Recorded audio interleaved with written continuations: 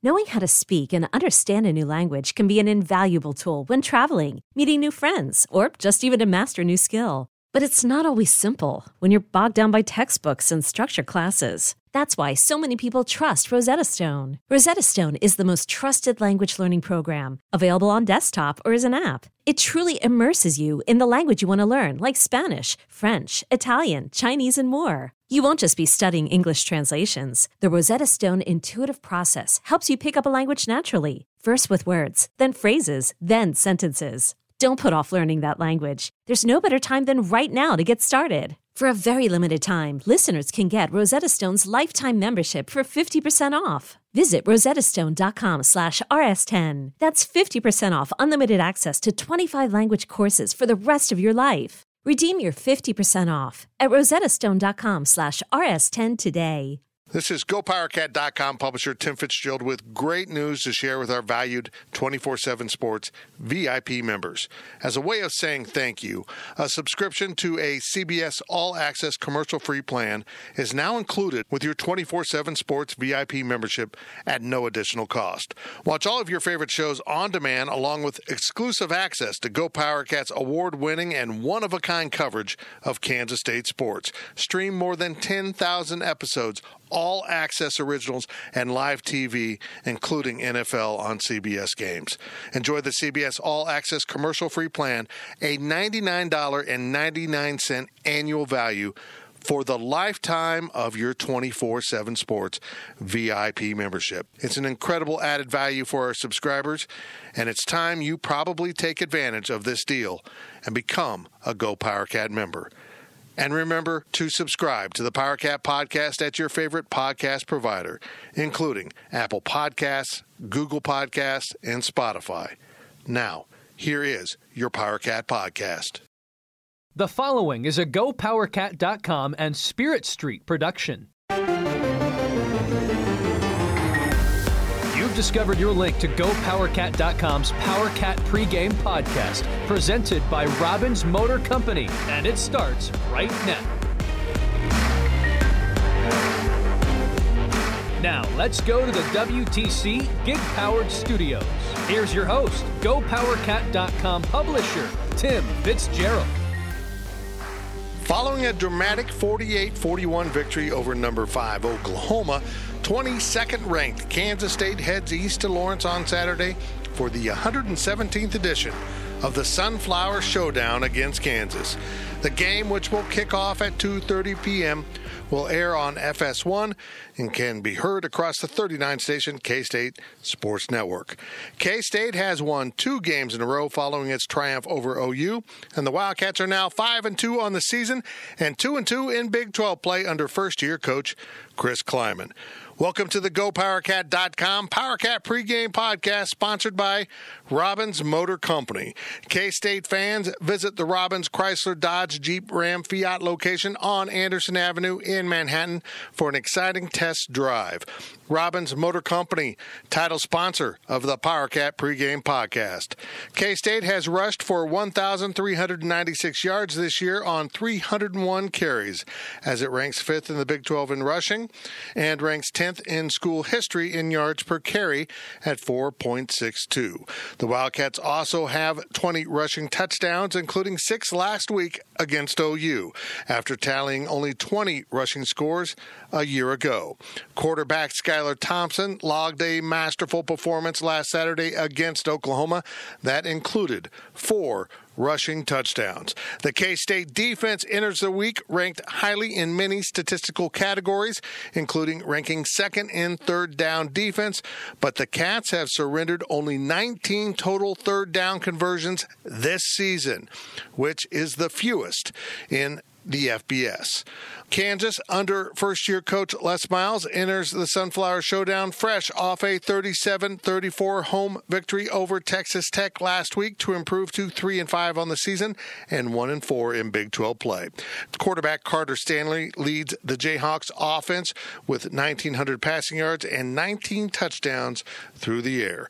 Running back Puka Williams is averaging 100.6 yards per game on the ground, and 5 different receivers have have 20 or more catches for the Jayhawks, led by Andrew Parchment's 42. Kansas leads the all-time series 64, 47, and 5, but Kansas State has won each of the last 10 meetings and 23 of the last 28, dating back to 1991. The Wildcats' average margin of victory over the last 10 years is 25.6, while they have hit the 45-point mark in 5 of those contests. However, this series has been closer as of late, with the last 3 games being decided by a margin of 9.7, including last year's 21-17 K-State victory in Manhattan. But when you talk about this KU team, you have to start with the resurgence of the Kansas offense under new coordinator Brent Dearman. KU is lighting up the scoreboard with Dearman's run-pass option approach, and I asked Coach Chris Kleiman about it earlier this week. I think KU's just really solid in their balance right now. And they get into a lot more personnel groups than a lot of the Big 12 teams that we've played so far. I mean, they can pack it in with a couple of tight ends and a couple wide receivers, or they can spread you out in 4 wide. And obviously the running back can do so many things in and out of the backfield, and they hand him jet sweeps and stuff. So they just... And I know they're continuing to put more of their offense in, and so I think we'll see some unique things or different things that we haven't seen so far this year. But really impressed with their offense right now. And now let's get going with the Go PowerCat Roundtable session.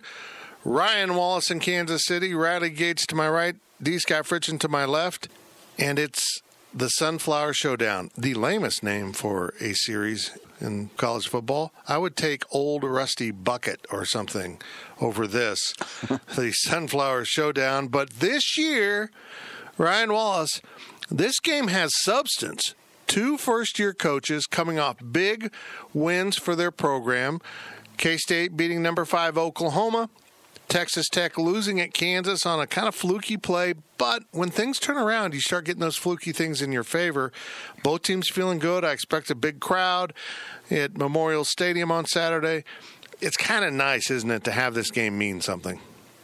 Yeah, I mean, who could have ever thought that this would be the storyline going into the Sunflower Showdown? You know, you kind of just assumed that up until last week, that it would kind of be, which team is going to kind of rewrite the end of the season. And instead it's become, gosh, what team is, could rattle off 2 in a row if you're KU, 3 in a row if you're K-State, and really kind of rewrite the storyline not only of their season, but of the Big 12.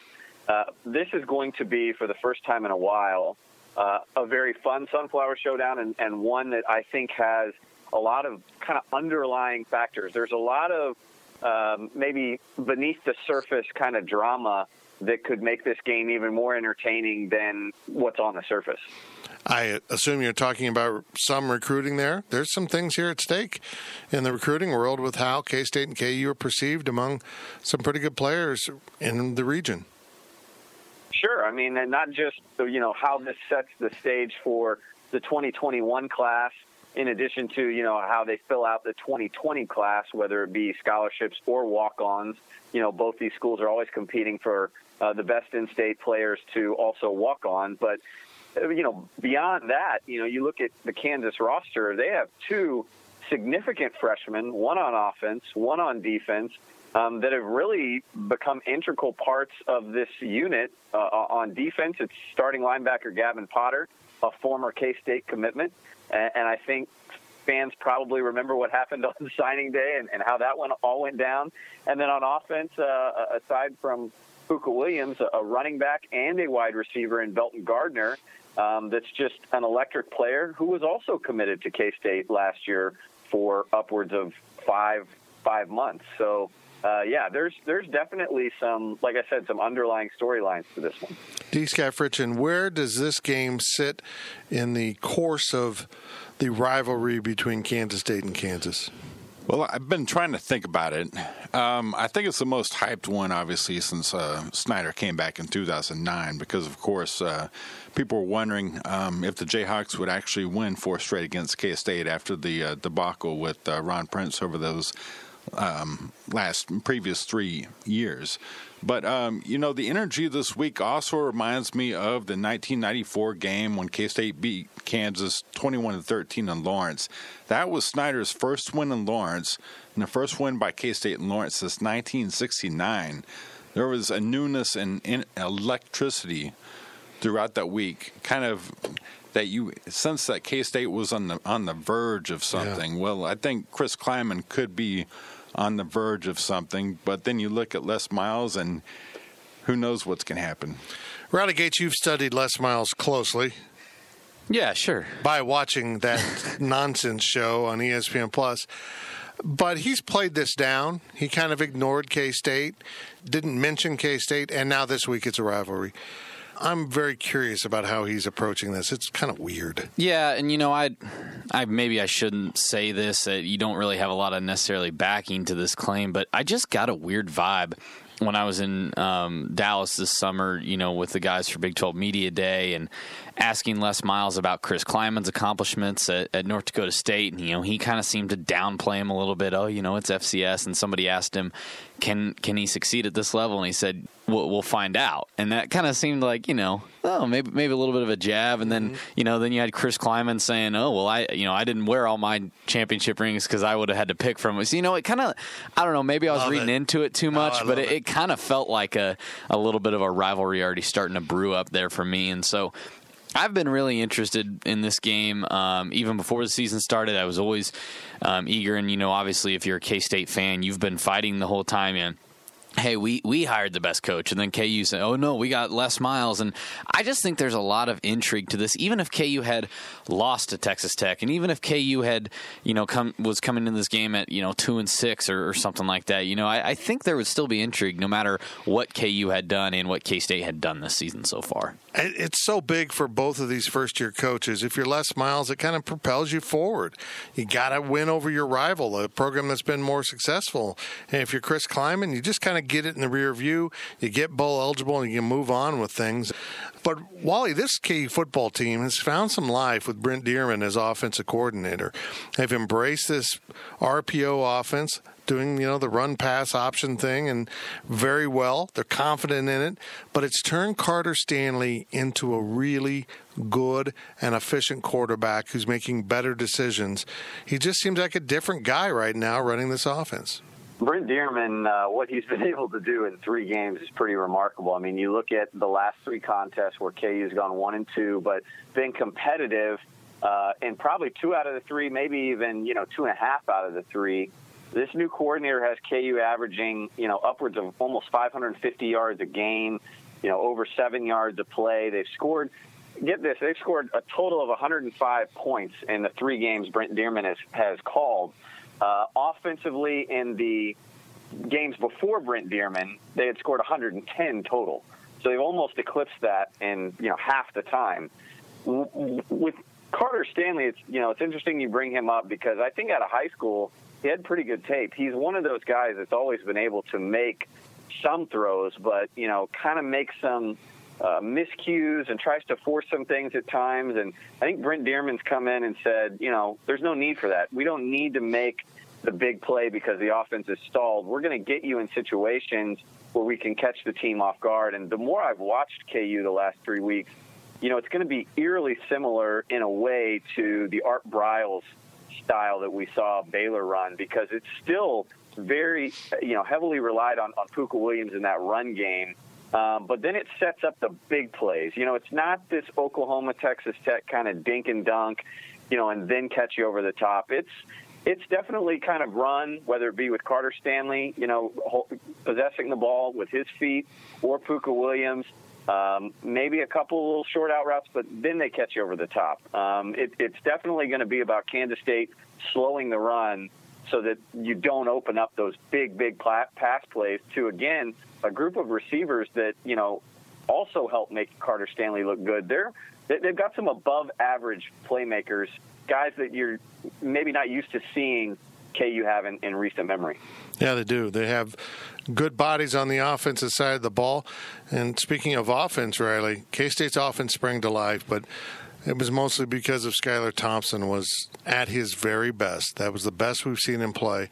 Going back and watching the game, he was fairly incredible. He made throw after throw that needed to be made. When he ran the ball, he did it very effectively. That version of Skylar Thompson is going to be hard to beat. Yeah, it kind of felt every time he would make one of those throws into those tight windows, you were like, oh, Skylar, don't do that. And then it would make it through the window and complete pass it. Very impressive. I thought the one that just keeps standing out to me is that one to Dalton Schoen on the K-State sideline. 3 guys right there by him, and Skylar just fits it through the tightest window I think I've ever seen him do. And very impressive. Obviously, the running attack for Skylar was pretty big. He knew when to go. He knew what holes to hit. That just brought so much life. We've talked about it a lot on other podcasts, but K-State has to run the ball with Skylar Thompson in order for this offense to open up. It just creates all that much more of another dimension that teams have to guard and be ready for. And it makes them that much more. It opens up much more of the playbook, and we've seen them start to add in a little bit more too. And I think that is because Skylar is a running threat. But games like that Oklahoma game, he gets up for. We saw it at Oklahoma State a couple years ago. We saw it in this one against Oklahoma. He's always going to show up for these big games. He's always going to make those plays. And I think he's just a lot more comfortable when things are going well early, both offensively and defensively. And obviously things went well early in this one. D. Scott, Carter Stanley went through a bad case of playing hokey pokey with David Beatty. He put his quarterback in. He pulled his quarterback out. He put his quarterback in. He shook his confidence all about. He's had some really ups and downs at Kansas. He had those earlier in the season. He threw some crucial interceptions in that loss to Coastal Carolina. I've really questioned his quality overall as a quarterback. And now he's suddenly looking like a really good quarterback. He's rewarding Les Miles for being very, very committed to making him their starting quarterback. But we got to put an asterisk by his career. Carter Stanley's always been good against Kansas State. He shows up for this game. It's been really baffling to watch how good he's been in K-State games. Yeah, playing under 2 different offensive coordinators, first Rob Likens and then Doug Meacham. Carter Stanley is responsible for Kansas's 2 biggest passing performances in the Sunflower Showdown over the last decade. You think about it, he had 302 yards against K-State in that 34-19 loss to K-State in 2016. And then he had a career-high 418 yards with 1 touchdown and 1 interception in the 30-20 loss to K-State in 2017. Now, if you lay everything out, he's on his 4th offensive coordinator in 4 years. And I think he just continues to get better and better. His 418 passing yards against K-State was the 5th most in Kansas history. And he's really kind of shown me a little bit of Todd Reesing, some of those stats that he's coming up with. It's going to be really interesting to see what Kansas State's pass defense, which is 27th in the country, might be able to do against them on Saturday. These receivers for Kansas, Wally, they're better than K-State's receivers. We just got to say it. Andrew Parchment is a big-time player. He's pretty much the best-case scenario if you're going to get a receiver out of the junior college ranks. He came in. He made an immediate impact for KU. He had his year at Northern Illinois, so he kind of understood it a little bit. But when they need something done, Parchment's usually their guy. And, boy, he's kind of fun to watch, isn't he? He is. Parchment is definitely the big play guy. He's the guy they're going to send vertical, a tall, experienced receiver, like you said. But the thing that has caught my eye is, we've seen Stephon Robinson come alive. Daylon Charlotte was a former 4-star kid that everybody wanted that KU was able to get in the transfer market, away from Nick Saban in Alabama. So that, gives you kind of all you need to know about at least his athletic ability. But they spread the ball around to these guys. They'll get Puka Williams out there. They'll get Belton Gardner out there. Kwame Lassiter is out there. You've got guys, all 4 of those guys, aside from Belton Gardner. But if you look at Parchment, Robinson, Lassiter, Charlotte, and Puka Williams, all have 20 receptions this year, at least. So they're going to spread it around, but they're all averaging, close to 11, 12 yards.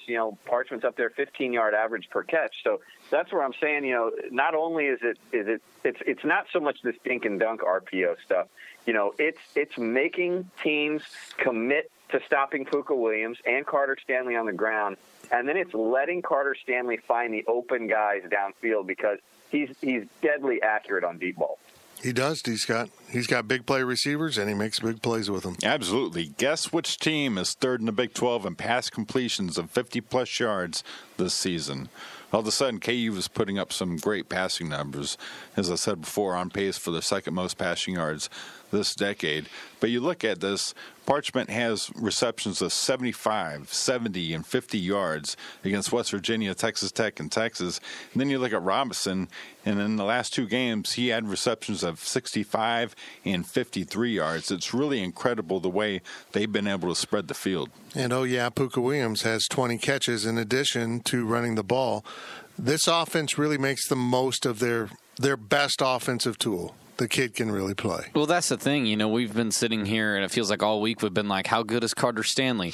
They throw these big, deep downfield passes to their receivers. And we have hardly touched on Pooka Williams when we've spoken to K-State coaches and players this week. I mean, he's almost been an afterthought, which is crazy because he's still one of the most talented running backs in the entire Big 12 Conference. His numbers are still big despite missing that first game of the season with the suspension. So, yeah, I really hope that, he's not forgotten. I'm sure he's not, obviously, in the Scotty Hazelton game plan for this weekend, but it almost feels like he's being forgotten about right now, maybe by us, by fans. But I think Pooka Williams has that ability to hurt you, whether it's in the running game, whether it's in the running back passing game. And, I think K-State's done, obviously, a very good job of containing runs to a certain extent, but they've given up those big plays. We go back to that Oklahoma State game, and you're just watching Chuba Hubbard just run all day. Pooka Williams has that kind of ability to do that. And, you don't want to get so locked in on defending the pass and shutting down Carter Stanley that, there goes Pooka for 45, and there he goes for 30, and suddenly he's at 200 yards and 2 scores. Riley set that up perfectly because I think that, to me, that's why, and I want to get your guys' opinion, that's why I think in this game, to me, with the big plays over the top, K-State's going to have to be honest in the secondary with those safeties. You can't bring guys up into the box to help as much with Pooka because you got to help over the top with Parchment and Robinson and these guys. So to me, it comes down. I think the linebacker play on Saturday is going to be absolutely crucial. Guys like Patton, Sullivan, and Green have got to help in the run game, stopping Pooka Williams and not letting him get to the second level. No, you're going to have to wrap up. Tackling is always important. It's football. K-State hasn't always been good at it. They were better at it against Oklahoma. But you can't let Pooka Williams get out of that first tackle. And he's so slippery, and he's deceivingly strong for a guy that small. You watch him, and people try to bring him down, and he just kind of stays on his feet and keeps trying to go forward. It's really kind of fun to watch the kid play. But another thing for you, Ryan Wallace, it kind of proves in recruiting, just because you're down doesn't mean you're out. Because you can sell playing time, and that's what David Beatty's staff did with Pooka Williams, and it really paid off. They kind of stole a really good running back that had been able to come in and be the focus of their offense from day one. That's what the kid wanted. Here's his opportunity. Yeah, I mean, getting Tony Hull on the previous Kansas staff was absolutely huge. He's the guy that was able to convince Daylon Charlotte to come, Pooka Williams to come, Mike Lee to come. I mean, he has been the key in Louisiana, and so of course Les Miles was able to keep him on. You had to keep him on and carry him over. And it's one of those things that comes up every year, guys. Every single year, whether it's the K-State fan base or another Big 12 fan base, everybody wonders what's going on with KU because they've been able to recruit before. This hasn't just happened when Les Miles showed up. The question is, can it continue, if Kansas doesn't, win the amount of games that you think that they should? This year, they've already kind of exceeded expectations to a certain extent, and so you would think that, you won't see the drop-off that we're used to seeing, but already they've lost the 2021 commit. So the question is with Les Miles, it's not, this is the easy part. You can sell being the new hope, being the difference maker, the class that revitalizes Kansas football. But when you continue to lose games, that selling point, that pitch becomes harder and harder to deliver. and it's gotten the best of just about every Kansas coach to date. We'll see if it catches up with Les Miles. It's kind of the meeting of a team that doesn't want to give up big plays in Kansas State, has done a pretty good job of that the last 2 weeks. They gave up a couple to Oklahoma that led to touchdowns. That almost feels like a victory, only doing 2 of those in the course of a game. Kansas loves the big play, particularly in the passing game. And D. Scott, K-State somehow leads the nation in the fewest passing touchdowns allowed. That one snuck up on me. How about that? Yeah, K-State number 1 in the FBS. Fewest passing touchdowns allowed with Ohio State, Kentucky, and Penn State. In fact, K-State's pass defense 27th right now in the country, enjoying its best overall season since 2003. Wow. When the Wildcats ranked 7th against the pass. This year they've allowed only 4 touchdowns. They have 6 interceptions. But the touchdowns have been big ones. Tommy Stevens threw a 35-yard touchdown pass to Cyrus Mitchell. Spencer Sanders, a 3-yard pass to Logan Carter. Charlie Brewer, a 29-yard pass to Tyquan Thornton. And Jalen Hurts, that 70-yarder to CeeDee Lamb, which was big. Mostly CeeDee Lamb on that play. Mostly, yeah. kind of amazing. I might have been able to get it to CeeDee Lamb there. Yeah, exactly. Give it to CeeDee, go run. So it is funny, Ryan Wallace, how this K-State defense kind of snuck up on us. They're playing better than maybe some of their numbers show. They gave up 41. They gave up 9.4 yards a play to Oklahoma, and yet they only ran 53 plays. They either got them to kick field goals enough or got them off the field in 3 and outs enough to let the offense win. And that's really going to be it. You're not going to shut this KU team out, are you? You're just going to have to go pick your battles, get them off the field, and let that offense kind of start just grinding away and eating up the clock and further keep the KU offense off the field with time of possession control. Yeah, I mean, if there's 2 things I think that play into K-State's advantage in this one from a defensive standpoint, it's, we've talked about what KU is able to do when they have a full field in front of them, because they're all about, setting up that big play that D. Scott was talking about, those big chunk receiving yard plays. But then what I've noticed in the last few weeks, when they get down into the red zone and that field gets smaller and smaller, there's not as much for them to work with. And I think teams kind of are able to sell out for the run with Puka Williams. And, they've taken 3-4 downs inside the red zone to punch it in. And so I think K-State's been very good at times of holding teams, with their backs against the wall. The other thing that K-State has been good at times is creating costly turnovers for the opponent. Since the last time KU won in 2008, there's a K-State defense that has forced 30 turnovers to KU's 6, over the last 10 years of this game. So turnover battle, as it is in just about every game, especially this one, if KU wants to be in this game, they've got to create turnovers. If K-State wants to continue succeeding against KU, creating more of those costly turnovers is going to be huge. And K-State doesn't turn the ball over very much, Riley, and KU has. Carter Stanley, for all he's done well this season, has thrown some interceptions. They put the ball on the turf. They've lacked any kind of substance on special teams.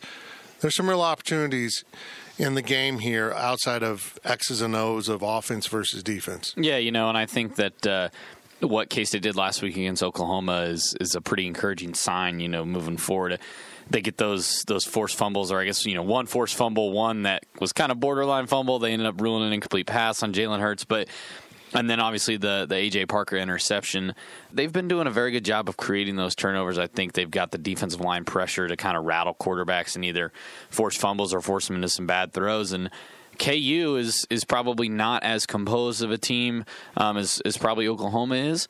And I think that you can get back there and rattle them, especially a guy like Wyatt Hubert, probably has a lot to prove in this game, being a Kansas kid, wanting to prove his worth in the Sunflower Showdown, and he's been playing phenomenal recently. And so I think he could get back there, perhaps, cause a few of those turnovers, and everyone would be welcome in a game like this for sure. K-State is among the nation's leaders in fewest turnovers, and as Ryan Wallace pointed out, they don't turn the ball over in this series very much. That's a trend that better continue. Yeah, K-State's turned the ball over 6 times in 617 plays from scrimmage against KU in the last decade. Only 2 of those are interceptions.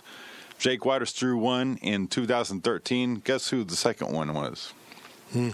The second quarterback to do it was Cody Cook in 2015. That's it. 2 interceptions in a decade. It'll be really interesting to see what K-State's able to do against these Jayhawks if they're able to possess the ball. Air quotes, quarterback Cody Cook. Yeah, exactly. The receiver playing quarterback.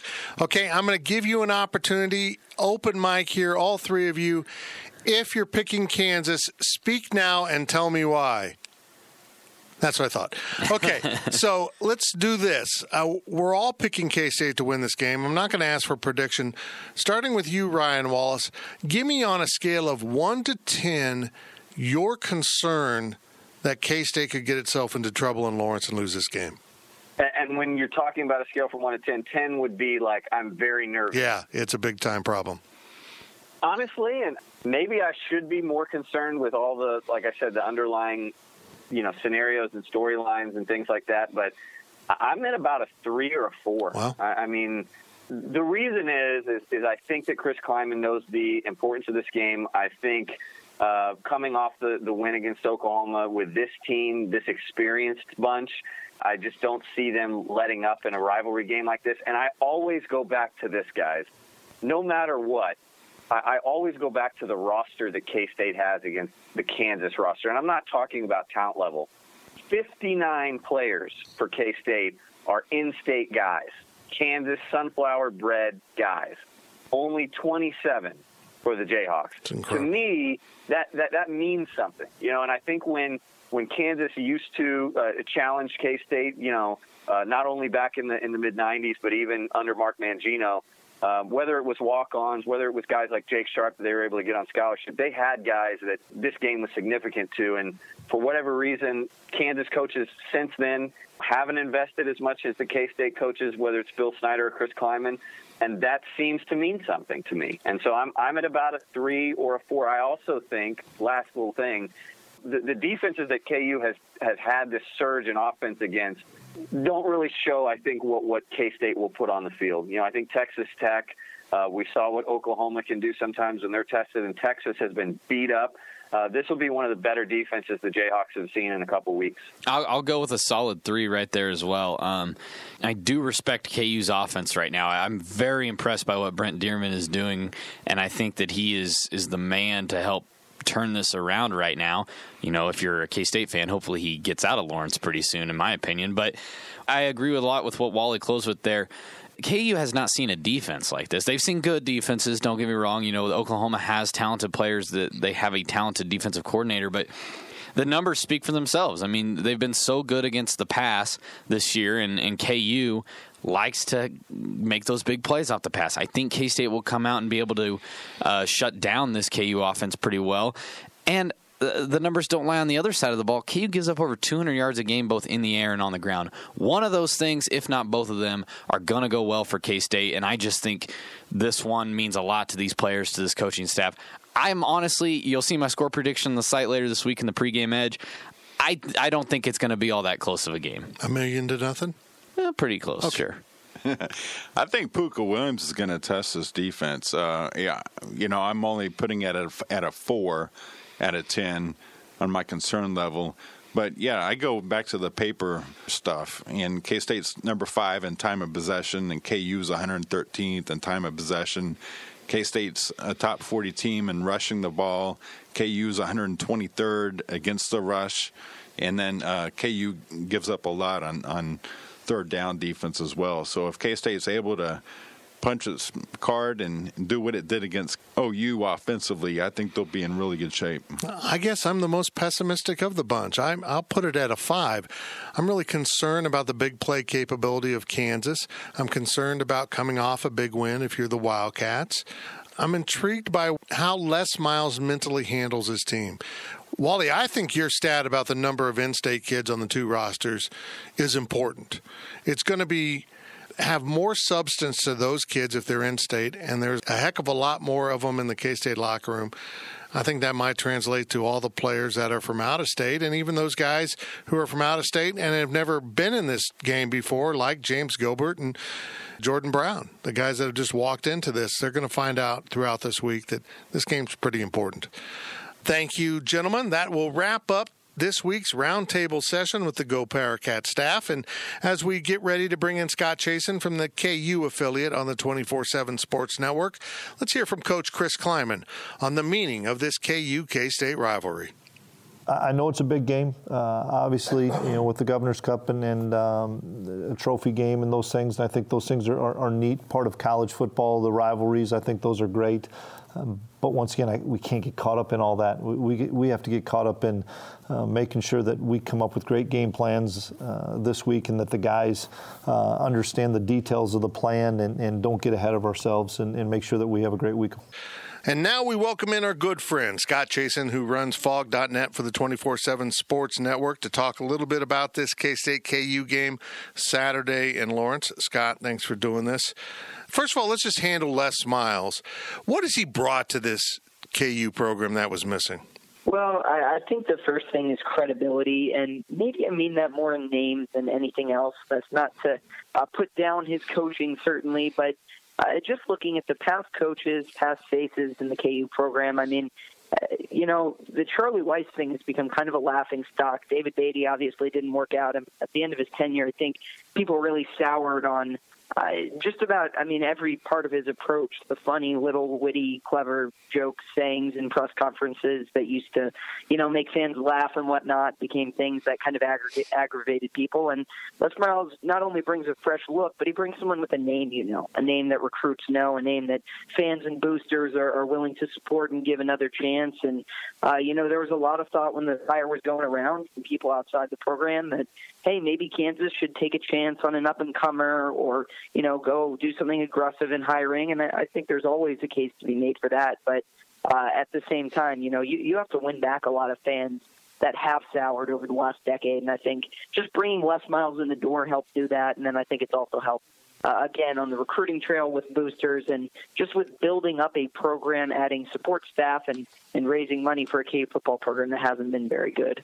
Well, this KU team is 3-5 overall and 1-4 in the Big 12, but I feel like you almost have to put an asterisk on this season for KU because everything changed a couple weeks ago when Les Miles dismissed his previous offensive coordinator and promoted the analyst Brent Dearman to offensive coordinator. And it's a whole new team for KU. In terms of offense, they're just putting up incredible number of points the last 2 weeks, 48 in a loss at Texas, 37 in earning Les Miles his first Big 12 win at KU last week with Texas Tech. Dearman's offense is the real deal, isn't it? Yeah, it is. And what's funny about that is you could say that KU should have scored more. They've had 2 field goals that were blocked in addition to the third field goal that was blocked. They ended up getting a field goal out of it against Texas Tech. So they've had 2 field goals they missed out on and 2 extra points as well. So they've put up 85 points in 2 weeks, and the number should actually be 93. They've had 1,100 yards of offense. It's been pretty remarkable. 11 offensive touchdowns. And, yeah, Brent Dearman is a guy that, I talked to a bunch of recruits after this weekend, and multiple recruits, commits in the classes of 2020 and 2021 for KU told me that they believe that if Brent Dearman was the offensive coordinator from week 1, KU wouldn't be 3-5. And I would tend to agree with that. You go back to the Coastal Carolina game. KU put up 7 points. Puka Williams is running straight forward up the middle into 8, 9, and 10-man boxes. Those are things that it doesn't take an offensive genius to know that you're not using his skill set the best way when you take your smaller, elusive running back and use him like you would Leonard Fournette if you happen to have him at Kansas. So I think the offense looks different. They're still running the ball. It's actually a pretty even split in terms of run and pass. I would just say schematically they're doing a lot more. Brent Dearman is good at coaching on the fly, too. He's not going to be married to a script or a game plan. He's going to watch the defense and react based off that. And the adjustment he made last game was throwing more deep passes. KU had 4 plays go for 48 or more yards of the pass game. 3 were touchdowns. 1 was down at the 1-yard line. I think that shows right there that Brent Dearman, he is definitely cut out for this. That certainly has to be a concern for Kansas State going into this game because K-State has given up big plays in the passing game. They did it a couple of times last week with Oklahoma and still found a way to win. So keeping KU away from those deep balls will be important. And the thing I love about what they're doing right now is this offense fits Carter Stanley, and he's confident. He's just a different guy. Les Miles stood by him. Now they've got the offense that works for him, and Carter Stanley has blossomed into a really tangible leader for this program. Yeah, for sure, and I think you hit it right on the head. I mean, just think about in any job you can do. Anyone listening can relate to this. If you didn't know if you would have your job if you had a bad week, or not even a bad week, a bad day, a bad start to a day, it makes it that much harder. And I go back to last year when Carter Stanley throws for like 250 yards, 3 touchdowns, no interceptions against Oklahoma State. It was one of the best games of his career. And after the game, David Beatty said he hoped all the quarterbacks would be healthy so they could have competition going into the next week. And 4 pass attempts into his next start, Carter Stanley was benched. Now, he did throw an interception, but again, this is a guy coming off a 250-yard, 3-touchdown, no interception game, and he got benched 4 passes later. I don't know how, or I guess Carter Stanley just naturally would have to be, I would say would have to show improvement just in terms of having a coach that's saying, hey, you're going to be our guy, and both Brent Dearman and Les Miles have said this. So I think that's part of it. That would give you confidence. And then also, I think schematically they're doing more, and Stanley looks like a more decisive decision maker. I also think this offense is suited to his strengths. He's been doing the RPO since he was in high school, and it's good for him to get kind of get a chance to show that, you know, maybe he's a little bit better or worth a little bit more than maybe the previous regime thought. And let's stick with the passing game for Kansas. They have 4 receivers that have 20 or more receptions, plus Pooka Williams out of the backfield. So that's a really diverse ability to catch the ball. But, man, I love Andrew Parchment, a guy who's kind of taken a broken road to get to Lawrence, Kansas, Northern Illinois, then Iowa Central, and now as a junior college transfer coming to Kansas. But he has fit in. He's hit the ground running. He's big. He's fast. He's reliable. He's everything you want in a Big 12 receiver. Yeah, he does it all, and we had heard hype about him coming into the Jayhawks fall camp and even in the spring. And, you know, look, I was a little bit skeptical of it. I think JUCO guys can largely be hit or miss, but Andrew Parchment's the real deal in just about every facet. I mean, he makes difficult catches. He'll run by you. He has, I wouldn't call it deceptive speed. I think he's just fast. But there are times when it seems like maybe he has like a hesitation move, or he'll disguise a route by kind of flowing up and then speeding by a guy. He blocks downfield well. There was a run earlier this season where I think he made it like 50 yards down the field before the receiver or the defensive back on his side even realized that it was a run play. And then Parchment proceeded to block, and Khalil Herbert, who was the one running the ball, actually made it, I think, inside the 10-yard line. It was like an 80-yard run or something like that. But, you know, KU's receivers, it's funny. Really, there's a group of 3 that I think have separated themselves. Parchment is the kind of do-everything number 1 guy. Stephon Robinson just has a knack for getting open, and he's had multiple touchdowns in 2 straight weeks now. And then Dalen Charlotte, he may not have the biggest game, but when KU gets to crucial downs, 3rd and 4th downs, late games, and they're going to rely on a receiver to make a one-on-one play, it's going to be Charlotte. He had a huge 3rd down catch against Tech, huge 4th down catch against Texas. Even in the first game of the season, he got the game-winning touchdown from Carter Stanley. So those 3 guys would be the names I'd look at wide receiver. Well, let's pivot to the running back position. And you mentioned Khalil Herbert, who has left the program and really left Pooka Williams as the primary back. He was always the starter, but now he's getting a vast majority of the snaps at running back, and this offense fits him so well because, as you mentioned earlier in this conversation, defenses can't just zero in on him. With that run-pass option always in this offense, they may hand it to him, they may not. Everything is about getting your eyes in the right place, and if you don't, Pooka Williams is right by you. This kid has really picked up his production under the Dearman offense. Yeah, and they're just getting into the edge more. And like I said earlier, too, just not running them up the middle in obvious run stop, you know, where the defense is in an obvious run-stopping situation. And, look, I'm not going to say that any offensive coordinator could have made Pooka Williams' production, but I will say we witnessed games just watching Pooka Williams where he didn't look like himself. He looked like, not to, you know, put Kansas down, he looked like your average Kansas running back.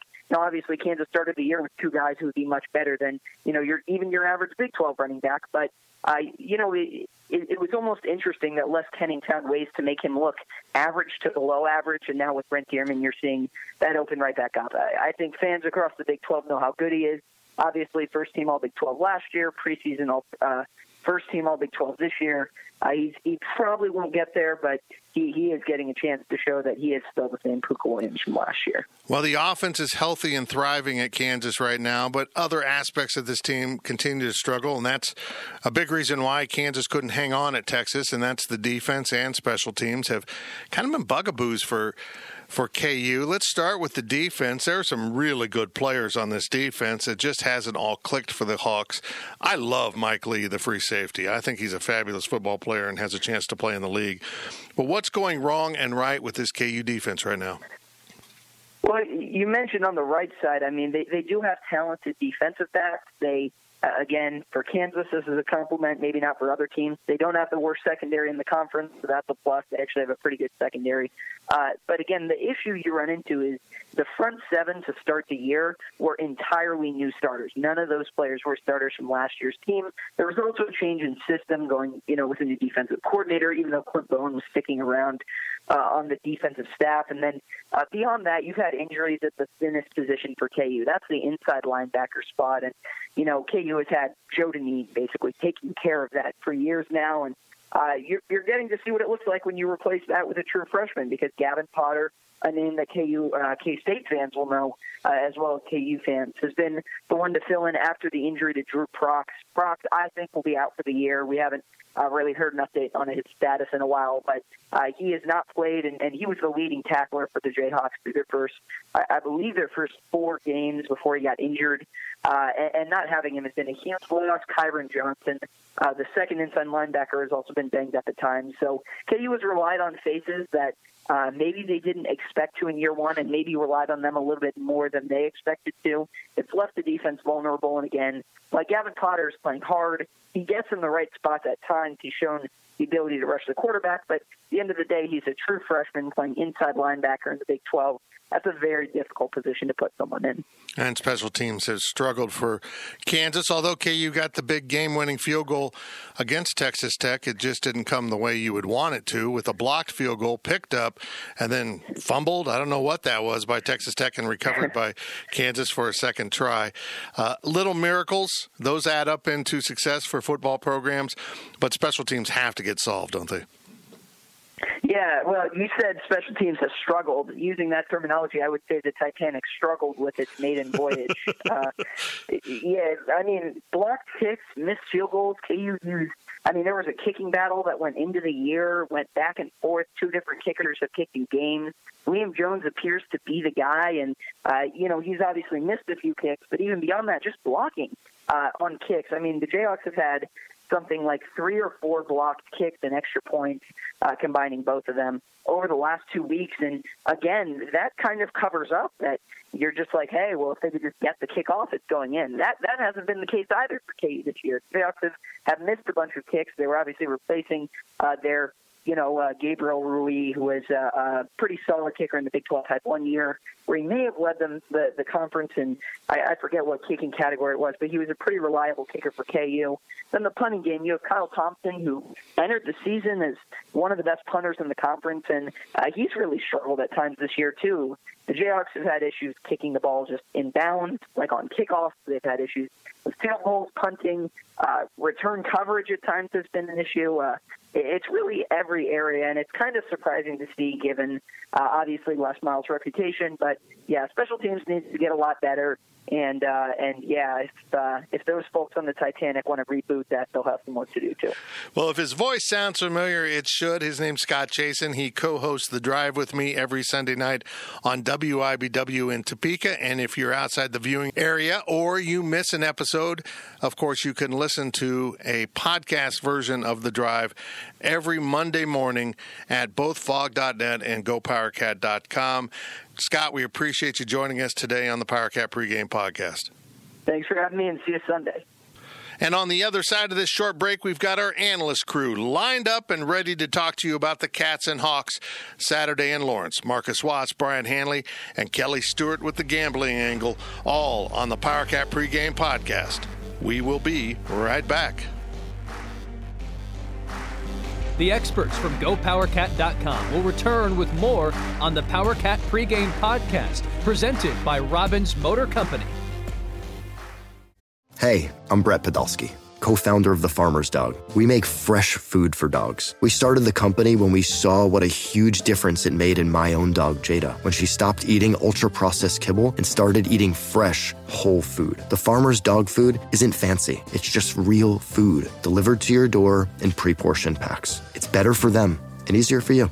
Get 50% off your first box at thefarmersdog.com/podcast. That's thefarmersdog.com/podcast. Hiring for your small business? If you're not looking for professionals on LinkedIn, you're looking in the wrong place. That's like looking for your car keys in a fish tank.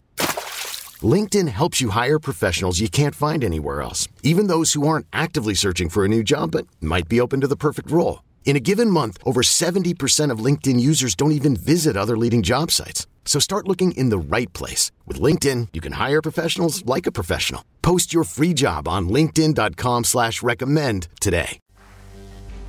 We now send it back to the PowerCat podcast.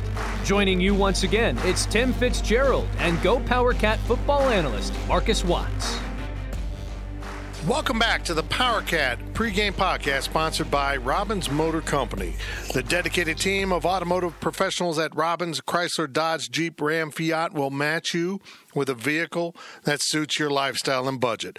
Robbins Motor Company, title sponsor of the PowerCat pregame podcast.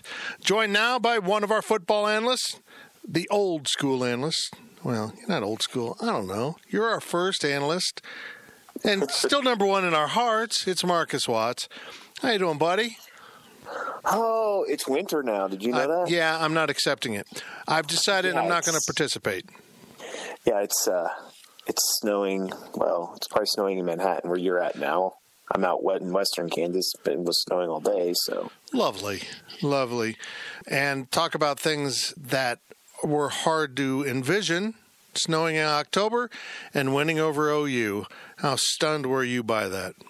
I was stunned. Obviously, I didn't give K-State much of a chance. I said things that they would have to do last week that if they wanted to play well in this game, and they did those things. But I still thought even if K-State played its best game, that they were still a 2 or 3 touchdown underdog. Yeah. But they played their best game and pretty much took it to Oklahoma the whole game. Yeah. And so I was pleasantly surprised and very happy that I was totally wrong on the outcome. A lot of us were. In the middle of that game, they outscored Oklahoma 41-6. It's crazy. It's still almost impossible to wrap your mind around that kind of domination.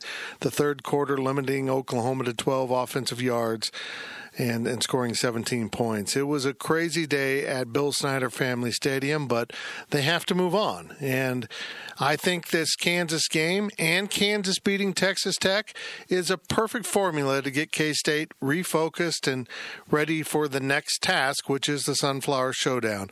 What was this game like as a Kansas kid getting ready to play KU? I mean, it's always an important game. Unfortunately, I think we talk about this every year when this comes up. I was not as successful as other Kansas State players against KU. I remember the first time they beat us, I think it was in 2004. I was just playing special teams and we lost to them at Kansas. So it always was not fun.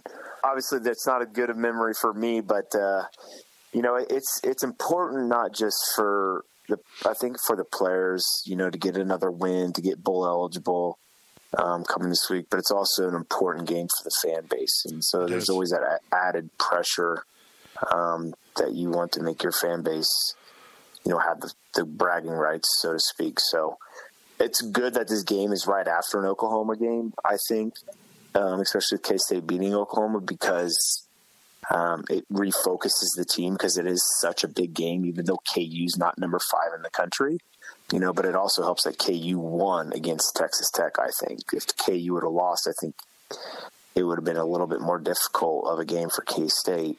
I don't know why I think that, but I just do.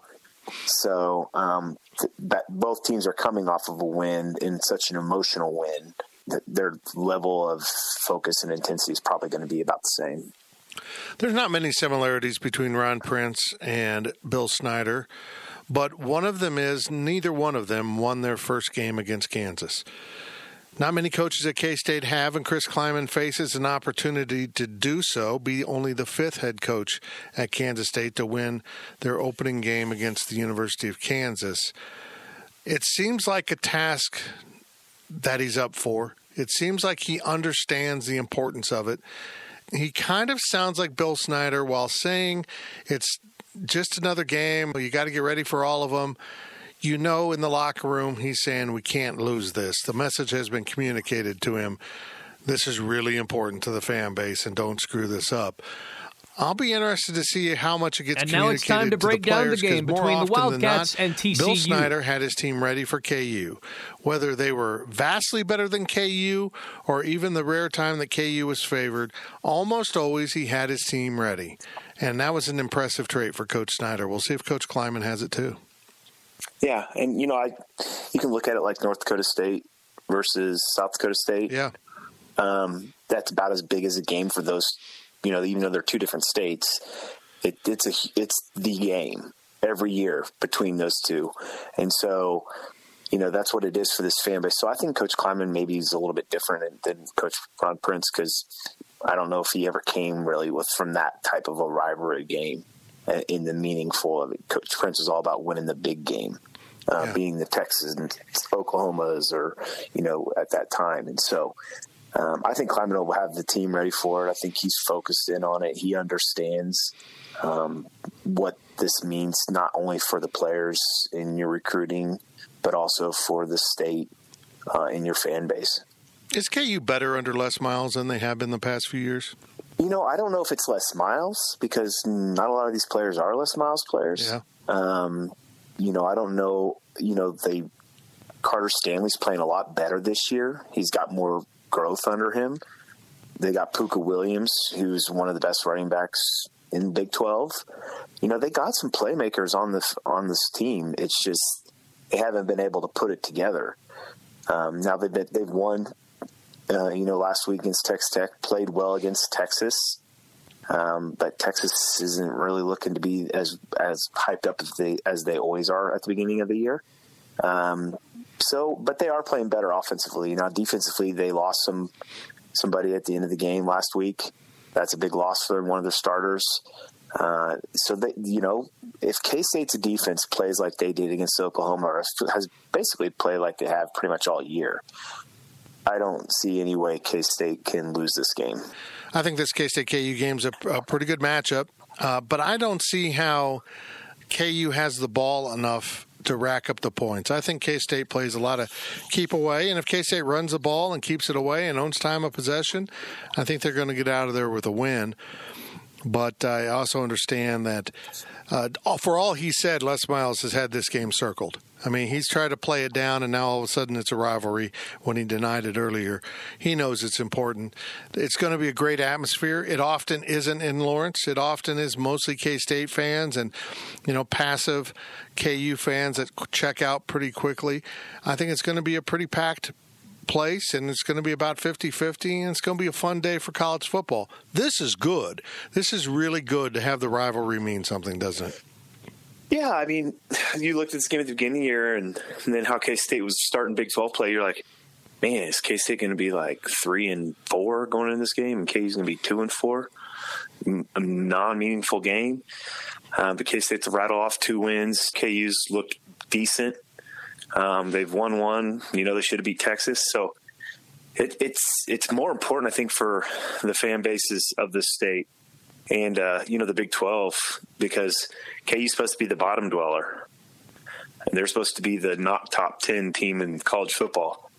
And so, they're playing well. So it keeps the focus of the players, because KU's playing well. If they've been losing all these games, then the focus of the players might be a little bit less than it actually is. So yeah. Hopefully they come to play, get bowl eligible, and move on from there. Well, that's where I wanted to go. How important would it be to get to 6-2, be bowl eligible with 4 games to play? Man, that seems like you're playing with house money at that point. It just seems like that is a best case scenario, quite frankly, because of this win over OU we didn't see coming. Yeah, I mean, I picked K-State to maybe win 6 games this year. If they won 5, I was going to be happy. They're already at 5. 7-8's not out of the realm yet. No. They keep winning. The rest of the season, they're all winnable games. If they play like they did last week and even against TCU, because, TCU's not a bad team. No. They just beat Texas. So if they play like they have been and keep getting better and keep people healthy, who knows what can happen the rest of the year. Well, as K-State, Oklahoma proved, they're all winnable, and they're all could be a loss, because if K-State beats Oklahoma, the gap is never too great in this conference to be made up. It was an impressive win last week. Now they need to put it behind them. K-State at Kansas on Saturday. Marcus, I appreciate it very much. I will be very intrigued to see the emotional energy of these two teams as they get close to kickoff, because I think this game is about emotion as much as football. You got to really want this one, and K-State's wanted it more quite often. And honestly, I think KU wanted it more last year, and K-State was just good enough to get away with the 21-17 victory. You are correct. It's one of those emotional games. Like, the team that brings it the most from start to finish is going to be the team that wins this game. If K-State can come out and pounce on KU early, maybe get a turnover, get a couple scores up, you may see KU quit. That initial punch in the mouth is something that K-State's going to have to come out and give KU at the beginning of the game. And now it's time to hear from Brian Hanley, our football analyst and an offensive guard on the 1997 and 98 Kansas State football teams. Not bad teams that played against Kansas back then. Let's dive right in, Brian. What was it like to be in a locker room leading up to, like during the week, leading up to a game with KU? Well, for me and a lot of the guys that were from out of state, it was different because we didn't have the connection, didn't have the rivalry, especially when I first got there in 97. Now, the next year, clearly it was, we could feel it. But for the guys that were from Kansas, you could feel it. They did not like Kansas. They were very, very intense at practice. The coaches were very intense. So we got up to speed very, very quickly. Very quickly. So it made for spirited practices. So it was really intense, but it was a fun atmosphere. It was really fun to see the guys, like I said, that were from Kansas. It was good. It was fun to see them and their reaction to Kansas and how they despised them and just didn't like anything about them. So that was really, really fun. Yeah, it's personal. And when you have a lot of friends that have gone to Kansas, or in their case, going to Kansas, right, you don't want to hear from them. You don't want to hear after a loss. Not at all. Coming off a big win like Kansas State is doing, how much of a threat is that emotional letdown? Or does it actually help that this is Kansas and it might offset that possibility? Well, it's there, but it does help that it's Kansas to help it offset it. So, to be honest, we couldn't be playing them at a better time because coming off the huge win, but it's Kansas. And Kansas is playing better. And if guys are paying attention, which most college kids do pay attention, they know that Kansas, at least on the offensive side of the ball, are doing some things that are pretty good. So guys can see that. They pay attention to that and understand, look, this is the game we got to go out there and play, or we're going to lose. And we do not want to lose to Kansas. That sets things, just a bad precedent. So I actually believe it's really good that we're playing them this week. Carter Stanley, KU's quarterback, has really settled into this Brent Dearman run-pass option offense quite well. Is it just all on a quarterback? Is it all on a quarterback at this point when you're running the RPOs? You got to make the right read. And conversely, the defense has to trust their eyes and be looking at the right things. It literally is on the quarterback. To describe it, it's basically the opposite of the option offense. Is the quarterback's got to make all the right reads there. Quarterback's got to do the exact same thing with the RPOs. It's on the quarterback to make the right reads. As far as defensive side of the ball, you got to do the same thing. It's just like the option. You got to read your keys. The only difference is that with the option, guys are running.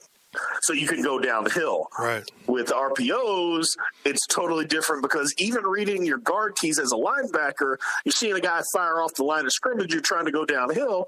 But if they don't go 5 yards, they can still throw the ball. That makes it so much more difficult. So it really is on the quarterback, but it's with the RPO game, it's so much more difficult for the defense these days. Is this a great offense to be running if you're a Kansas and you might not have the offensive lineman you want to compete week in and week out?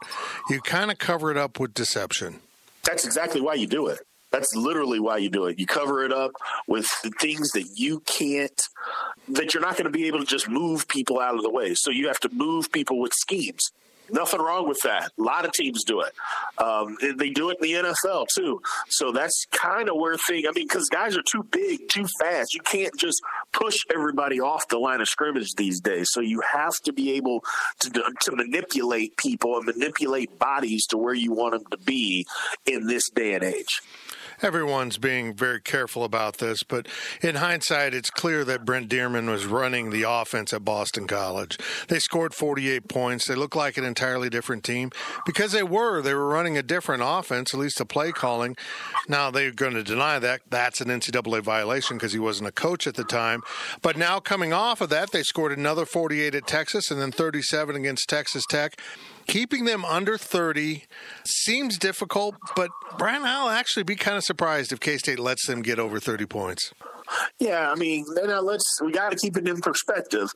Some of the teams that they've played, they haven't been defensive juggernauts either. Yeah. And you can throw Texas absolutely in that mix. Texas is not a defensive juggernaut, and especially with all the injuries that they have. So they haven't played defensive stalwarts. And K-State's a little bit better defensively than anybody. I shouldn't say a little bit better. They're a lot better than the teams that they have played defensively. So I don't think that keeping them under 30 points is something that can't be done. I'm not guaranteeing that it will be done, but it's definitely not something I don't believe K-State is not capable of doing. They made some really big plays in the passing game. Carter Stanley identifies receivers downfield that might have a step or two, and he's made some good tight window throws. He's really settled in now, and once that quarterback gets confidence like he has, it doesn't matter what offense you're running. We saw with Skylar Thompson last week against Oklahoma, a confident quarterback that really believes in every throw and is connecting is a dangerous thing, and that's how Carter Stanley's playing right now. Yeah. A confident quarterback is a good quarterback. It's just what you mentioned and what we talked about in the postgame last week. The confidence that Skylar got from the week before has just moved on to the OU game, and hopefully that just progresses on and on and on and on. The same thing at KU. He's just locked in. And when you're locked in, I know they call it you can get in the zone and things of that nature. It's just getting in the zone is more of a game or your in-game thing. Where you're locked in week after week after week, that just means you're getting better. And so when the guys are getting better, that's where K-State needs to be a little bit more leery and say, hey, we need to stop this guy. We need to stop him from doing what he's comfortable with doing, which when it comes to that, it just means we're going to have to put a lot of pressure from the front four. We can't afford to blitz everybody because they can throw the ball on the back end. So we just got to do those kinds of things, and K-State will be fine with also stopping the run. They bring a lot of stuff at you. Puka Williams is really good as a running back. Parchman is a great receiver, and Carter Stanley's playing well. But their defense is very suspect, although they do run a three-man front, which will be intriguing to see if K-State can take that success from last week in the running game and now attach it to a three-man front, which has given them problems. I think that we've kind of solved that mystery, hopefully, that we've solved that three-man front mystery, and then it's just we've decided that we're just going to go downhill and do the things that we do and don't let them dictate to us, right, that we're going to dictate to them, because kind of what we did last week, although OU runs a four-man front, they did a lot of twists and stunts and things of that nature that a three-man front does, and we were just able to catch them. Now, if you're going to tell me that KU has the same kind of defensive line or front seven that OU does, Okay, that's fine if you want to say that, but I think we all know a little bit different. You're a liar if you're saying that. There you go. So we're just going to have to just do the same things. Just dictate to them, run what we run it well, and just go at them, and things will be just fine, especially in the run game. KU has thrived in shootouts. They got into one at Texas in the fourth quarter, an amazing fourth quarter if you love offensive football, defense not so much. They kind of came back and got into a shootout with Texas Tech and ended up winning on a somewhat fluky play, but you start getting those breaks at times in your program. You got to take advantage of them. I don't see K-State causing a shootout. They will be so methodical, it'll be hard for KU to kind of get into that shootout rhythm. Well, the thing is, K-State is going to run the football. And if we're going to run the football, we're going to control the football. I mean, we did it against OU. Now, again, OU, that firepower, and I know KU has some good firepower, but it's not the same. But if we do what we do and we just run the football, control the clock, we get a 3-and-out or we get a stop, and then we run it again and control the clock, go on 7, 8, 9, 10-yard drives. I mean, it's just what you said. It's not going to be a shootout. I don't see this being a shootout. It may be high scoring because we score a lot, but I don't believe that it's going to be a shootout because I believe our defense is going to come to play and get the stops that we need. Special teams is an area where K-State can make great advances in this game because KU stinks in special teams. There's no way around it.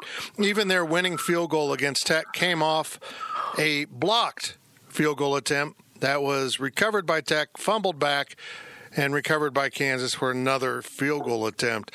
So even in winning, they won through bad special teams. I can't figure that one out. But K-State can really wreak some havoc in this area. And they have to, don't they?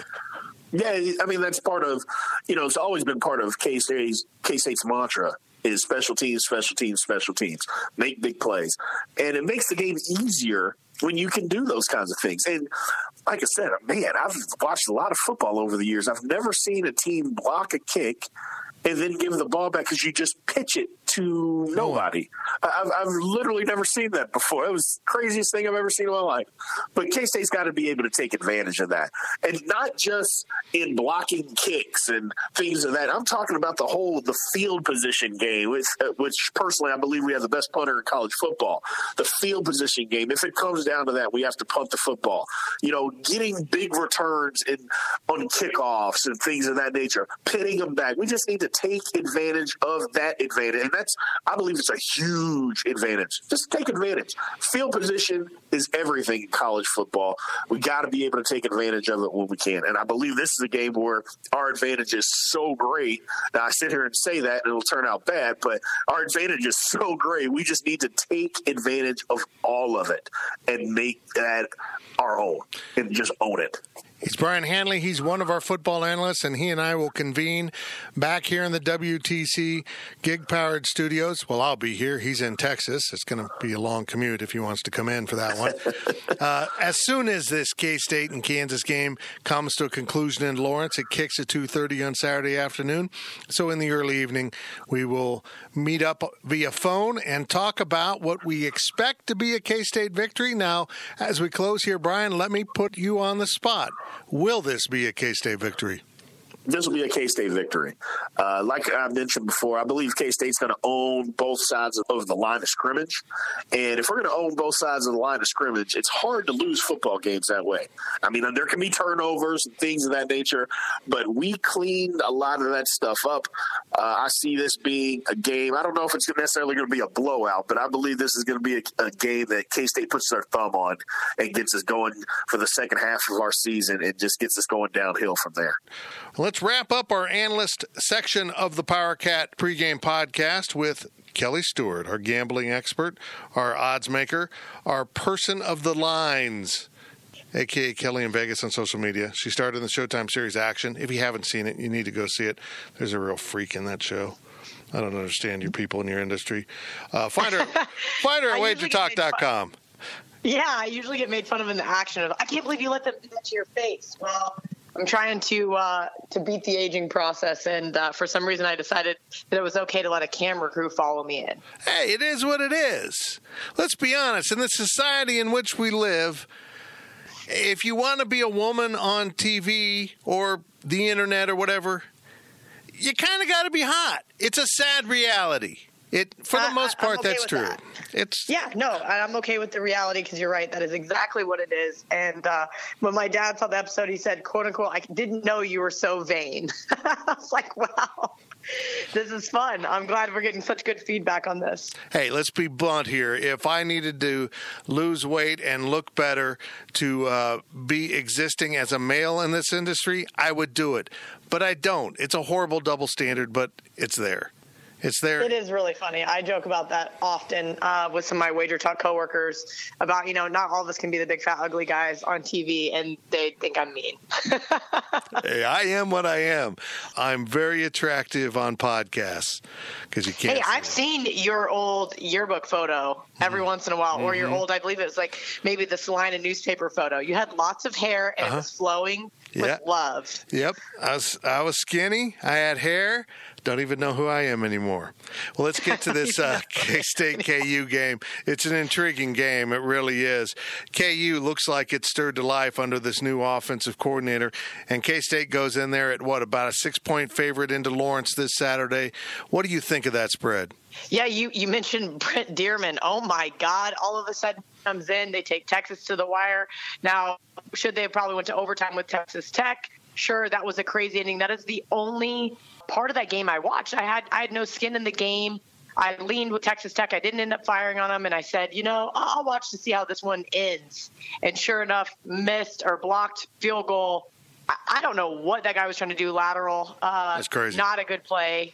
Should have just fell on the ball and went to overtime. I mean, the fact that you got the blocked field goal should have given you enough momentum to say, okay, hey, we can beat KU in overtime. But, man, they are pulling out all the stops, scoring 43 points per game, covered their last two. I mean, this is an emotional spot for K-State, and I tweeted about it several times. And hopefully Coach Cly has this team under wraps. Whenever you have those big, crazy upsets, we know what kind of happens the next week. We saw it with Mississippi State. We were a double-digit underdog.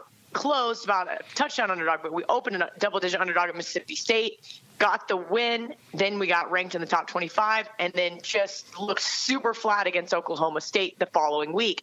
Now, I'd like to think K-State's not going to look flat against a KU team who's looked really stellar this last 2 weeks, but that is a concern of mine. Now, K-State has been favored by double digits in this series for basically my entire adult life. I mean, since I was in college, K-State has been a monster favorite all but once. That one time, K-State beat them like 59-7. It was ridiculous. Yeah. I'm not quick to run to the window here with K-State. I do believe K-State is going to dominate this game. I believe they're going to be able to run all over this KU defense. But I've also seen this before where we call it more of a letdown spot, and it makes me nervous. So hopefully any coaches listening, you guys they know, reel these guys back in. We're going to celebrate. But we're going to celebrate after beating KU, and then we're bowl eligible. It's a big game for K-State for that reason. You can get that out of the way. Beat your rival, move at bowl eligibility off the table. It's done. You've got it. You can play your other 4 games. This is really enormous for K-State in many ways, including recruiting and bragging rights and all that good stuff. Tim, and I've said this, and I think you know this, and 90% of the listeners on this podcast know this, that there is a precedent that's set. When K-State goes into Allen Fieldhouse and gets beat by 20-plus in basketball over the last literally 30 years of my life, it is expected to K-State during football season, no matter if it's home or away, lays the proverbial hammer on this team. And so I hope that, maybe that was a Bill Snyder precedent, but hopefully Coach Cly keeps that going because it is expected. Now, K-State got the win over KU basketball last year. They kind of got that monkey off their back, and hopefully they can do so again this year. But I believe that expectation is still there, regardless of what K-State basketball does in Manhattan. We still know that when you go to Allen Fieldhouse, it's a tough place to get a W. So hopefully they know that going into Saturday and do not take their foot off the gas. I tweeted that and I said, don't pull a Bill Snyder. As much as I love Bill and what he did for this program, we were joking about it before, about how he made us all snotty little K-State fans, all of us that are under 40, because all we did was win. And it's the precedent was set. No, I don't remember 1 win K-State seasons. I wasn't born yet, or I was 5 years old. I don't recall. But the precedent is now set, and hopefully Coach Kleiman sticks with that precedent. Well, it was a close game last year. KU, you could see closing the talent gap, or K-State coming back to KU. Whatever the case is, things closed up. This KU offense is legitimate. I'm a little freaked out by the over-under. It's at 55? It is at 55. Now, it's come down. I saw 58 when it first opened, 57.5. My dad's hilarious. He couldn't wait to bet it under, and I was like, oh, this is kind of interesting here. And we talked about it, and now it looks like the market agrees with them. Listen, there is going to be a lot of effort offensively from both sides, but the fact that obviously sharp bettors, big money's coming in on that under says this is going to be a closer game. This is going to be a hard-fought game. K-State defense, I'm telling you right now, K-State defense is going to be the difference maker. If they were able to contain Jalen Hurts, surely they can contain Stanley. I would think so. I would. Carter Stanley's playing the best football of his life. He's very comfortable in this run-pass option offense Dearman is running. They've got great offensive weapons.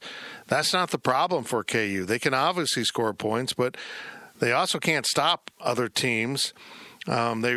Texas scored at will late in the game, and Texas Tech got off to a fast start and then let their foot off the gas and let KU back into it, and then had the biggest bonehead play of the college football season to end up losing that game in regulation.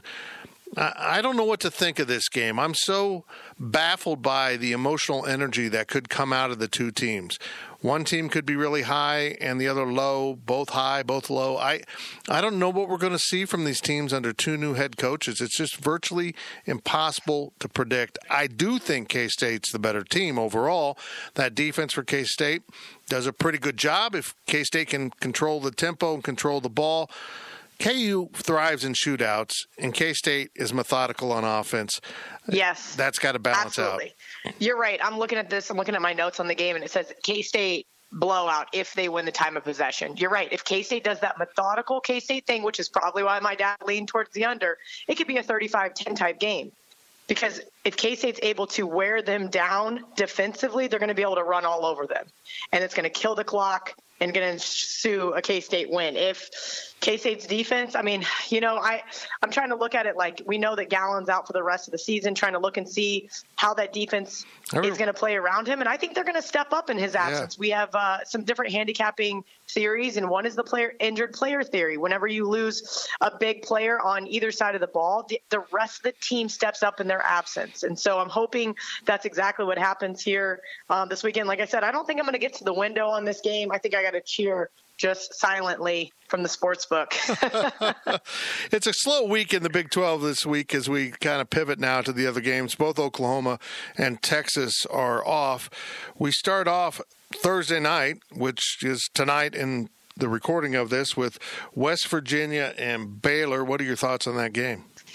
Listen, I'd love to make a case for West Virginia, but speaking of terrible defenses, I can't do so. Then you have this Baylor team, 7-0, top 15, almost number 16 Baylor, and I don't know. They have this.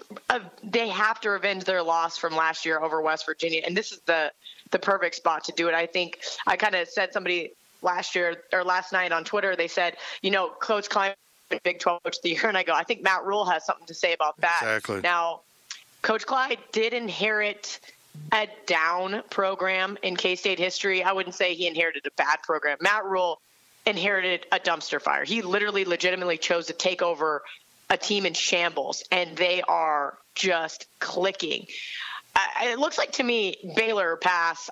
Again, I'd love to make a case for West Virginia, but man, they scare me defensively, and I think this Baylor team, while they have shown moments of weakness against teams named Rice, I think they just didn't care. I think now that they're clicking on all cylinders, they're ready to rock and roll. I think they're enjoying being the only undefeated team in the Big 12. That's showing up right now on my phone as a 17.5-point favorite, Baylor at home. That's a lot of points, but the Bears are pretty darn good, and West Virginia might be the worst team in the Big 12 right now. It's going to be interesting to see how that sorts out. The only other game Saturday in the Big 12 is TCU goes to Oklahoma State, and I'll be damned if I can figure out either one of these teams. They're good, they're bad, they're good, they're bad. I am still kicking myself for not playing Oklahoma State last week. We talked about it. I had it on my long sheet, and I didn't pull the trigger. And sure enough, they go in to Ames, Iowa, and win outright. And I am just mad at myself, going, you know what? You like this, and you just sat back and didn't play it. You hit the nail on the head, Tim. Who can figure out TCU? Who can figure out Oklahoma State? These teams have been so back and forth this season that it makes it really hard. TCU off that nice win over Texas, I think, might be a little too big for their britches. I really like Spencer Sanders and what he's been able to do. He did only turn the ball over once at Iowa State. He's kind of a gunslinger, so he did make me kind of nervous, which is why I didn't back them last week. But I'm not going to lay the points here with TCU. I think TCU has beaten them 2 times in a row. I think this is the Cowboys' game to win here. This is going to be a close one. I have it on my notes as 28-24. For what that means, I don't think it's going to go under the total, but for some reason, I don't have either one of these teams scoring an awful lot of points. As we've seen before, they can definitely put up the big numbers. She's Kelly Stewart, a Kansas State graduate, and a very good odds maker / whatever you are. I just love your job. I wish I had your job, but I couldn't do it. She works for WagerTalk.com nowadays, and you can find her over at Bleacher Report once in a while, every week. And you can check out the videos WagerTalk does now for GoPowerCat.com, covering each K-State football game. Kelly, I thank you very much. You're very welcome. We'll have a video up for tonight. Hopefully you guys will have it on your site by tomorrow. Excited to break down this K-State game with a couple other guys. We've heard from the Go PowerCat staff as well as our GPC analysts and Scott Chasen of Fog.net, the Kansas site on the 24/7 Sports Network. After 3 home games, Kansas State returns to the road with a short trip to Lawrence to face Coach Les Miles' Jayhawks in a game with important stakes to both programs. Subscribers to GoPowerCat.com can read my 5 keys to victory analysis Friday at the site, but in a minute I will give you my prediction for this game. As we wrap up this week's PowerCat pregame podcast sponsored by Robbins Motor Company, where they strive to earn lifetime business and build relationships, selling quality cars, trucks, vans, and SUVs, offering top-notch parts and service, I have a special announcement. A subscription to GoPowerCat.com now comes with a free, no-ads subscription to CBS's all-access streaming service. It adds more than $100 of value when you sign up for our award-winning coverage of K-State sports at GoPowerCat.com. I will return to the WTC Gig Parrot Studios following Saturday's game in Lawrence, and GoPowerCat football analyst Brian Hanley and I will break down what took place between the Cats and Hawks with our PowerCat postgame podcast. And now it's time for my game prediction, and after a long string of misses, I'm confident I have this outcome right. Kansas State 38, Kansas 24.